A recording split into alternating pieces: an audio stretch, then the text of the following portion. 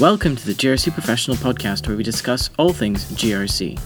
Well, what it's going to mean is a bigger, a broader licensing framework and potentially a single licensing framework, so that new providers don't have to talk to the Reserve Bank and or APRA and or ASIC and or the ACCC, that there'll be a simpler licensing framework depending upon whether the provider is looking at small payments or large payments.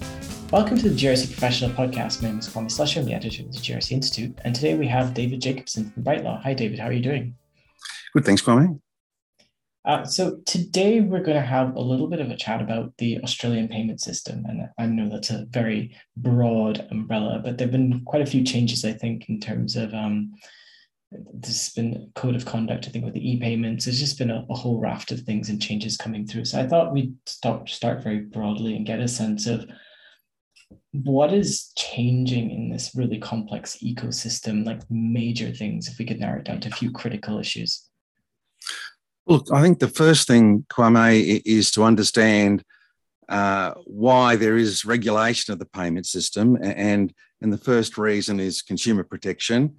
Second reason is to ensure there's competition. And lastly, to make sure it's efficient. And I think that, we take for granted nowadays that when people transfer money to each other, there'll be real-time payment and that it'll be secure. And what's happened, certainly over the last 10, 15 years, is that we've moved from a system where it was standard to expect that any transfer of money between the banks could take 10, 15 days, unless you paid for an urgent transfer, which, to get it same day. So the technology has played a role in it.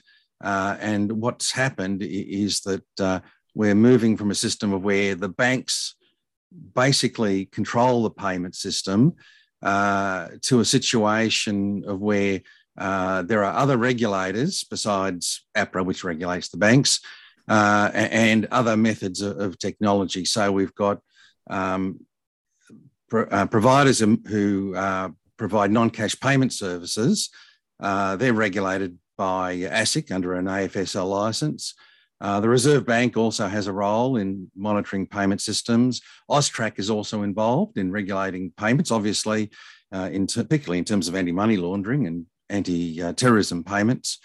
And then there's an e-payments code which governs electronic payments. So the payment system is heavily regulated, but even more so now when there's new methods of technology that are involved. And we've moved from a situation of where there's no regulation, and which means that funds are at risk for the consumers, to a situation of potentially more regulation. And when you think about it, there's stored value cards, there's offshore transactions, as well as bank accounts, non-bank accounts, credit cards, and a whole range of new technologies that are around. Then that makes up the payment system. So it's both cash, which is reducing obviously in volume, checks, and non-cash methods make up the system. And then you've got things like digital wallets, like Apple Pay, Samsung Pay, PayPal, prepaid cards. They're all part of the payment system, in addition to the traditional MasterCard and Visa card. So, what's happened is there's the need to have some method of protecting consumers in that. And that's the big change, a more what they call a broadening or expanding of the payments ecosystem to allow new technologies. Yeah, so with all those sort of, increasing regulation coming from different regulators and that sort of fast-moving pace technology and different ways to pay, if you can think of it as a Venn diagram, I imagine there are definitely some gaps and maybe some areas the diagram doesn't quite lap over. So what are some of the regulatory gaps, the potential regulatory gaps that exist there? Yeah, the gaps, particularly those of the Reserve Bank have been looking at, are things like interchange fees and merchant service fees. So if you go to make a payment at a merchant, there's an issue of whether or not your payment is going over what they call the least cost routing system, where the system decides what's the least cost to the consumer for the transaction you want to perform. And there's the issue of merchant service fees. Is it a transaction where you have to go through your bank and potentially there's a larger cost? So there's that sort of issue. There's also the issue of surcharges. So are you making a transaction where the merchant is going to add a cost to the transaction for you, even if it's a fairly modest cost? There's the issue of digital wallets. They're not regulated currently. There's the issue of what role cash is going to play in the future. There's the issue of what role checks are going to play in the future, because these days you can, hard to find a bank branch if you want to make a check deposit. So, although there's some machines that'll take check deposits. So, there's the issue of direct debits, which come out of your account, and how are they managed and controlled by the consumer. Say if a consumer wants to stop a transaction coming out of their account, how do they do that? So there's all sorts of gaps that were identified in the payment system that have still to be dealt with and are identified currently, but they haven't resolved necessarily. Sure. And I guess from a business side, those who are dealing with the payments, with these changes, these broad sweeping changes and uplift, would they have an impact in, I guess, the compliance systems and structures, or is this something that businesses have been on the front foot of all along? It's really difficult if you've got a new fintech business to identify what you have to do to comply. It's become very difficult because of the gaps. So in terms of whether you have to do something that is going to protect consumers in terms of the rules for your offering, or whether there's going to be a competition risk. Are you going to be blocked from doing what you want to do because the banks perceive you as being too much competition? Is it a situation of ASIC are concerned that the way you advertise is misleading? Whilst the regulators and governments talk about innovation, often innovation means confronting new methods of payment services that haven't been identified before, or bring new risks to consumers. So that's a big issue. Yeah. And I guess another thing I should have asked earlier, but also the question, one of the things I saw from recommendations was the expansion of definition of payment systems. Is that going to be problematic at all, or is that going to be helpful? Well, what it's going to mean is a bigger, a broader licensing framework, and potentially a single licensing framework, so that new providers don't have to talk to the Reserve Bank and or APRA and or ASIC and or the ACCC, that there'll be a simpler licensing framework depending upon whether the provider is looking at small payments or large payments, and looking at whether or not there's stored value, cards involved, and depends whether or not also whether or not they're a data recipient under the new Consumer Data Rights scheme. So it depends what information the provider is accessing and the target market they have in terms of consumers, and how they see their interaction with banks. So there'll be potentially a broader licensing system and more transparent. Yeah, sure. So one of the things that I saw highlighted in recommendations again, and in the conversation that we had before this podcast, is a bit on digital currencies and changes for them. So what are the implications for digital currencies now? Because I know there've been a bit of a question in many other areas like AML and stuff like that, and how they're regulated and how they're focused upon. Yeah, so let's define digital currency or cryptocurrency. Yes. Basically, it's a type of currency that only exists in digital rather than physical form. So it's not coins or notes. It can be exchanged for goods, services, or physical currency, but it isn't issued under the authority of a government. So if you take a bank note, that's issued by the government. Digital currency isn't. It's outside of government control, and it's only digital. So what the government is firstly trying to do is to work out how to regulate it, and just only in the last few weeks they've put out proposals to consider a regulatory system for digital currency in terms of who's going to regulate it, and what the rules are that are going to apply to it. So the government's been stung. If you've seen recent consumer affairs reports about people who they think they've been investing in cryptocurrency or investing in exchange providers who exchange physical money for cryptocurrency, and they've turned out to be scams. So what the government and the regulators are looking at now is some way of licensing these providers, and not just in terms of the anti-money laundering issue, which is the current focus, but broadening it to greater consumer protection. Yeah, sure. I guess, do you have any, concerns or any things that you see coming on the horizon in the Australian payments system that maybe you're interested in or you think people should be talking about more?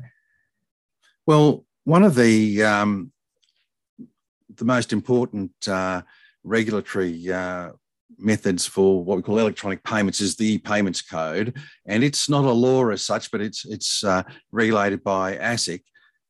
And what it deals with is the electronic payments which are made through ATMs, automatic telling machines, online payments, EFTPOS transactions, credit debit card transactions, internet and mobile banking. So they're all the things that you don't go into a bank branch for, but you can, you often, or mostly these days, most things would be done either on your phone or on the internet, mobile banking, less ATMs these days. So the e-payments code is really important. And what's happened in more recent times is there's been the identification of flaws in what's being regulated and how it's regulated. So what's happening now, we have the new payments platform, and that was originally designed to deal with real-time money transfers. And it basically allows non-bank participants to access the transfer system through APIs, which the banks traditionally didn't want people to get access to. So e-payments covers contactless payments. It covers the use of biometrics, two-factor authentication, in addition to the normal passcodes and PINs. And what the e-payments code focuses on and the flaws that were identified were things like unauthorised transactions. What happens when you get a call, and I have had a call in the middle of the night saying, did you recently do a card transaction from Texas in America? And I said, no, I'm here in Australia. And how that is dealt with, because what happens now is the bank will say, if it's your bank, they'll say, oh, well, we're going to have to freeze your card for a week until we replace it. And we'll reinstate any debits to your account. So there's those sort of things. But also at the other end, if someone makes a transaction on the internet and gets the wrong account number or gets a wrong ID, what happens there?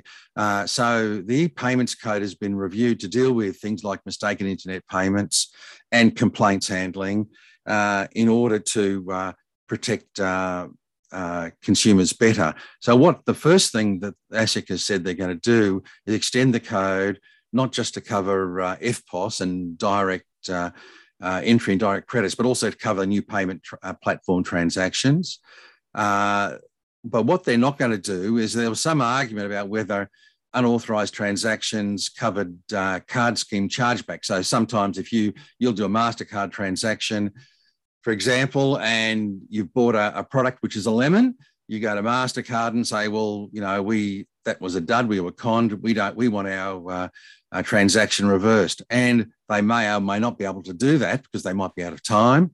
And the code is going to distinguish between that sort of transaction and what they call unauthorised transactions.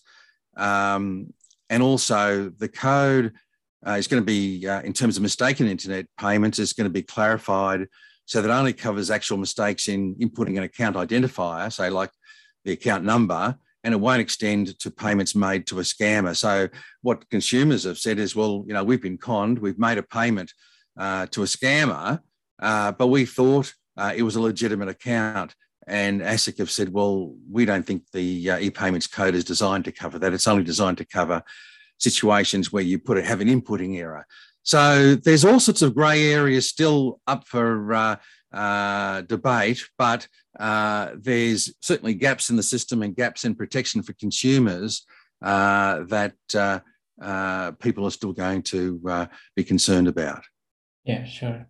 So coming down to the end, do you have any words of wisdom for those participating in the payment systems and who those who want to be on the front foot, make sure they are compliant and they're doing the best thing for the consumers at the same time? Yeah, so if you're a new entrant into the payment system, first thing you've got to know is who you're interacting with and what protections they're given and what you need to do in terms of licensing or compliance. So it's you basically need to know if you're transferring money, how is that authorised, who you need to report to, is your product something that is going to be regulated or not, and how it's going to work. So sometimes it becomes very technical.